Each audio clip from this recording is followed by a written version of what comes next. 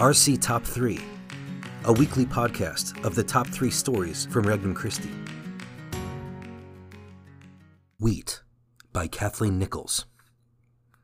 In May, Galilee looks like a giant quilt of vibrant green and golden yellow squares with fields ready for the early summer wheat harvest. Hiking these hills in April, I picked off heads of waist-high young wheat nibbling on the kernels inside, imitating the apostles, who Matthew describes picking heads of grain and eating them as they walk through a field on the Sabbath. Probing for seed, I mangled several spikes of what I assumed were wheat, but found nothing.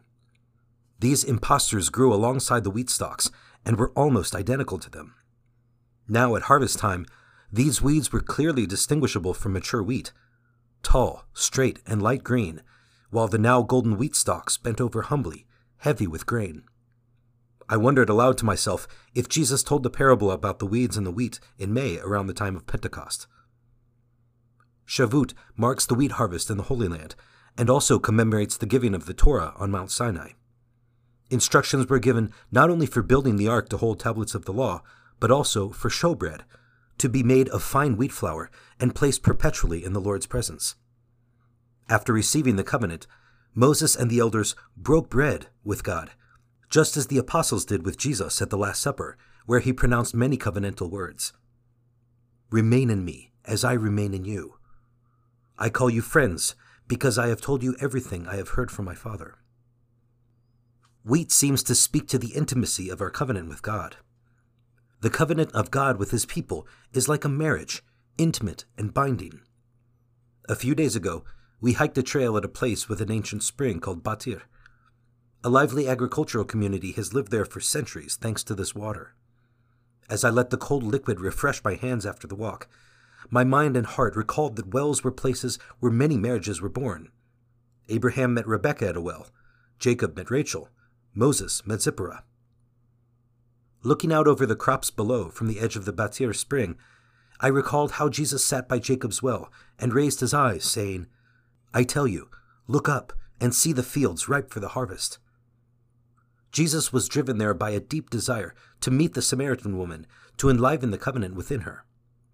Perhaps these words of the Song of Songs were his prayer as he waited for her to draw water, in his longing for her transformation. "Turn, turn, O Shulamite, turn, turn, that we may gaze upon you." Their intimate encounter burned away the weeds in her soul, so they rejoiced together at the beauty of the golden mature fruit within. Being in his presence made her a living witness of the Lord's gifts and love for his people, much like the showbread. The showbread was displayed during the Shavuot pilgrimage to remind people how beloved they are by God. I imagine the entire Samaritan village gazing upon this woman as she rushed into town with renewed ebullience after being in the presence of the Messiah. I closed my eyes, visualizing Jesus' contented face, describing his bride with the happiness typical of a harvest festival when the sheaves have been gathered in using the words of the song, while the disciples urged him to eat. "Your belly, a mound of wheat, encircled with lilies." Fruitfulness, life, beauty, and joy.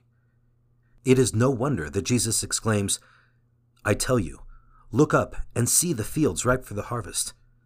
The reaper is already receiving his payment and gathering crops for eternal life, so that the sower and reaper can rejoice together. Let us enter into the presence of the Lord through covenantal prayer, allowing him to gaze upon us. Invite him to raise our eyes above the weeds to the blessings within and around us, rejoicing with him. The Holy Cross. Weekly message for September 14th, 2021. Dear fellow digital pilgrim, Pax Christi. The primary symbol for our Catholic faith is the crucifix. Notice that I say crucifix and not just cross. Catholics use crucifixes. The crucifix reminds us of the central revelation of God's love for us, which was the engine behind the redemption worked by Christ through his sacrifice of Calvary. But that's not all. The crucifix, as opposed to just the cross, reminds us that we never have to suffer alone. Jesus is with us in the crosses that come to us throughout our life's journey. Our crosses never have to be raw. They can be golden opportunities for deepening our communion, our friendship with Jesus, if only we unite them to his cross.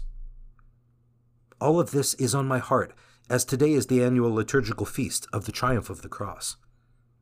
As followers of a Lord who was crucified and who rose from the dead, we celebrate the cross.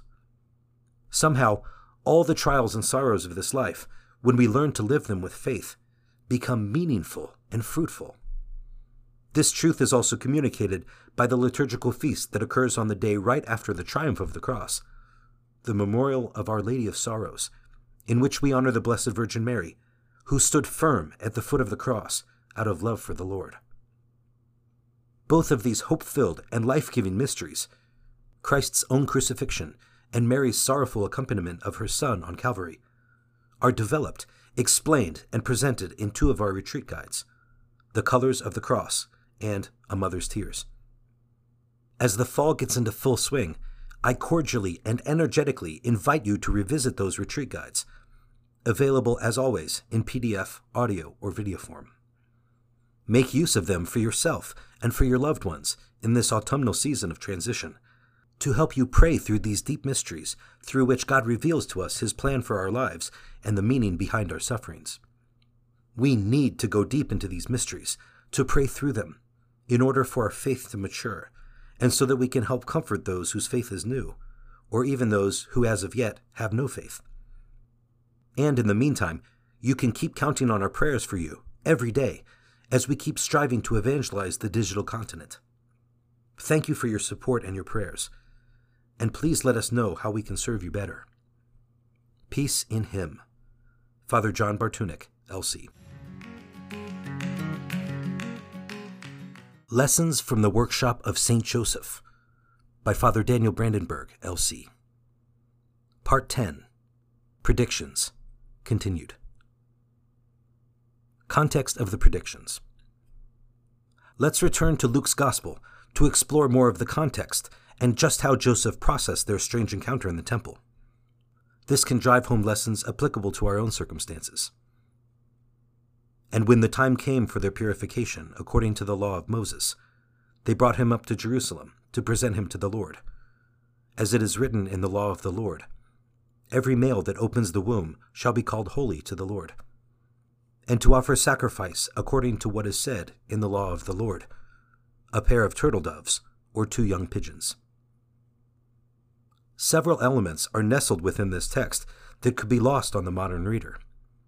The time for purification indicated 40 days after the birth of a boy, or 80 days after the birth of a girl, as dictated in the book of Leviticus, chapter 12, verses 1 to 8. As well, the purification is not of Jesus, but of his mother, Mary. Jesus was presented in the sanctuary, something not prescribed by the law, but that displayed the religiosity of Joseph and Mary. The offering indicated by Luke is the one prescribed for parents who cannot afford a lamb. So by reading between the lines, we learn that 1. Joseph and Mary were observant of Jewish law and even exceeded it. 2. They made the journey from Bethlehem to Jerusalem for these actions. And 3. They were not well off enough to offer a lamb. This makes that Holy Family seem so much more approachable. Like so many Catholic families today, they struggle to make ends meet, go on long road trips. Are we there yet? And do their best to live out their religious convictions in the midst of a smugly condescending world. In this context, the Holy Family arrives among the crowds of other observant parents flocking into the temple. They were just one more in the long queues, but someone has been waiting for them a long time. Luke's Gospel narrates that, "Now there was a man in Jerusalem, whose name was Simeon, and this man was righteous and devout, looking for the consolation of Israel, and the Holy Spirit was upon him. And it had been revealed to him by the Holy Spirit that he should not see death before he had seen the Lord's Christ. And inspired by the Spirit, he came into the temple. And when the parents brought in the child Jesus, to do for him according to the custom of the law, he took him up in his arms and blessed God and said, 'Lord, now let your servant depart in peace, according to your word.'" How could Simeon pick out Jesus from the crowds of parents and children? How did he know what day to be there? How could he presume to see the fulfillment of the prophecies in his own lifetime? All these questions the gospel answers simply with the Holy Spirit. Wouldn't we like to have clarity like Simeon's in our lives? To have deep convictions, to know the right time, to be in the right place at the right time, to say the right thing? And yet, is this not also attainable for us today? Did not Jesus send us this gift, this advocate? Is the Holy Spirit not in every repentant sinner who is a baptized Christian? Does he not teach us all things and empower us for all things? The Virgin Mary, who has been called both spouse and temple of the Holy Spirit, must have immediately recognized in Simeon a kindred soul. This man was led by the Holy Spirit, just as she had been. Yet Joseph, too, establishes a quick rapport with Simeon, because proximity to Mary had taught him what it was like to live in the presence of someone utterly attuned to God's love and the nudging of his Spirit. Herein lies a lesson from St. Joseph. Recognize God's presence in others, and don't force God to send you direct communication. Joseph would get his fair share of angelic dreams and direct guidance later, but he also has the humility now to learn from those around him who are attuned to the Holy Spirit. Simeon's lifelong dream is realized. The sober words echoed in Scripture convey poorly the exuberance he must have felt and expressed. Not unlike the joy of a parent holding their newborn child, or the nuptial embrace of newlyweds, or the first Mass of a baby priest. The culmination of his life's dreams, his mission. He had not been deluded. It was all worth it. The Lord is faithful to his promises. Joseph and Mary taste just a bit of Simeon's delight, and what a scene they must have caused in the temple. Bystanders stood gawking, not knowing what to make of the commotion. Yet at least one other bystander did take note and add to the hubbub. There was a prophetess, Anna, the daughter of Phanuel, of the tribe of Asher. She was of great age, having lived with her husband 7 years from her virginity, and as a widow till she was 84. She did not depart from the temple, worshipping with fasting and prayer day and night. And coming up at that very hour, she gave thanks to God, and spoke of him to all who were looking for the redemption of Jerusalem. Joseph's reactions to the predictions.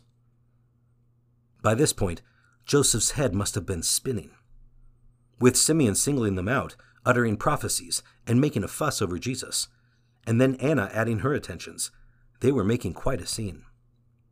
For a man who speaks not once in the Gospels, all this attention must have been uncomfortable. He probably wanted to melt into the paving stones and hide from the curious looks of the surrounding crowd. And on top of that natural inclination, he was beginning to note the danger implicit in the situation. He already had his concerns about Herod's henchmen, and this situation was doing nothing to help them stay low-key. Joseph's mind was also racing with conflicting emotions.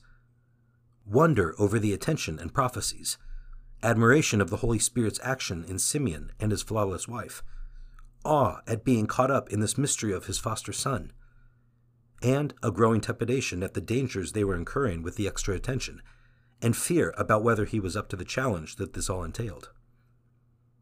The step of faith Joseph had taken to marry Mary was significant, but now it seems to him that this whole thing is just snowballing.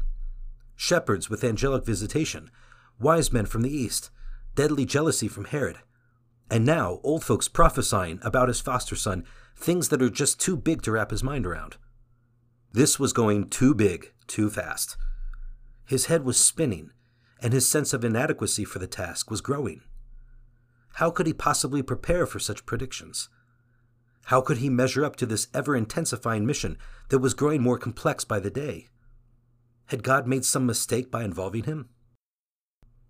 In his growing unease, Joseph likely recalled Abraham's test of faith in Genesis 22, where God asks him to take your son, your only son Isaac, whom you love, and offer him.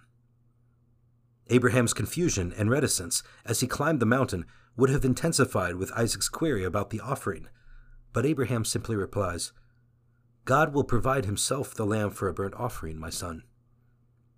Every fiber of Abraham's being rebelled, yet he chose to obey the divine command that made no sense until the divine messenger stayed his hand, saying, Now I know that you fear God, seeing you have not withheld your son, your only son. Joseph is beginning to get an inkling that his own foster son is the completion of that prophecy that God himself will provide. What God had asked of man as a test but did not complete, he fulfills in his divine Son, the Lamb of God, who takes away the sin of the world.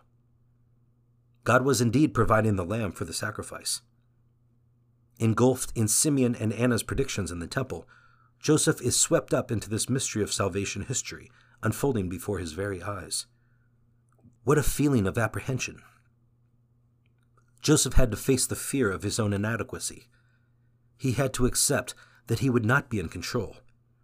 He had to realize that the best preparation for this mission was docility to the action of the Holy Spirit. The encounter with Simeon, Anna, and Mary in the temple was teaching him that he did not need to know or control it all, but simply to remain open to the Holy Spirit, who would teach him in that very hour what he ought to say and do. That docility transforms fear into courage. If Abraham, by his act of obedience and faith, is the model of all who believe, Joseph is even more an eminent model for us. As the Litany of St. Joseph notes, he is the light of patriarchs, most obedient, and protector of the Holy Church. Joseph reminds us that faith is the assurance of things hoped for, the conviction of things not seen. Like every person overwhelmed by life and the responsibility of it all, Joseph had to learn to let go and trust. Stopping the train of life until we have it all figured out and under control is not an option. This is the lesson St. Joseph wants to teach us from his workshop. We don't have to have it all under control. We just need to trust in God and be obedient to the Holy Spirit. For more resources, visit www.regnumchristi.org or download the Regnum Christi English app today.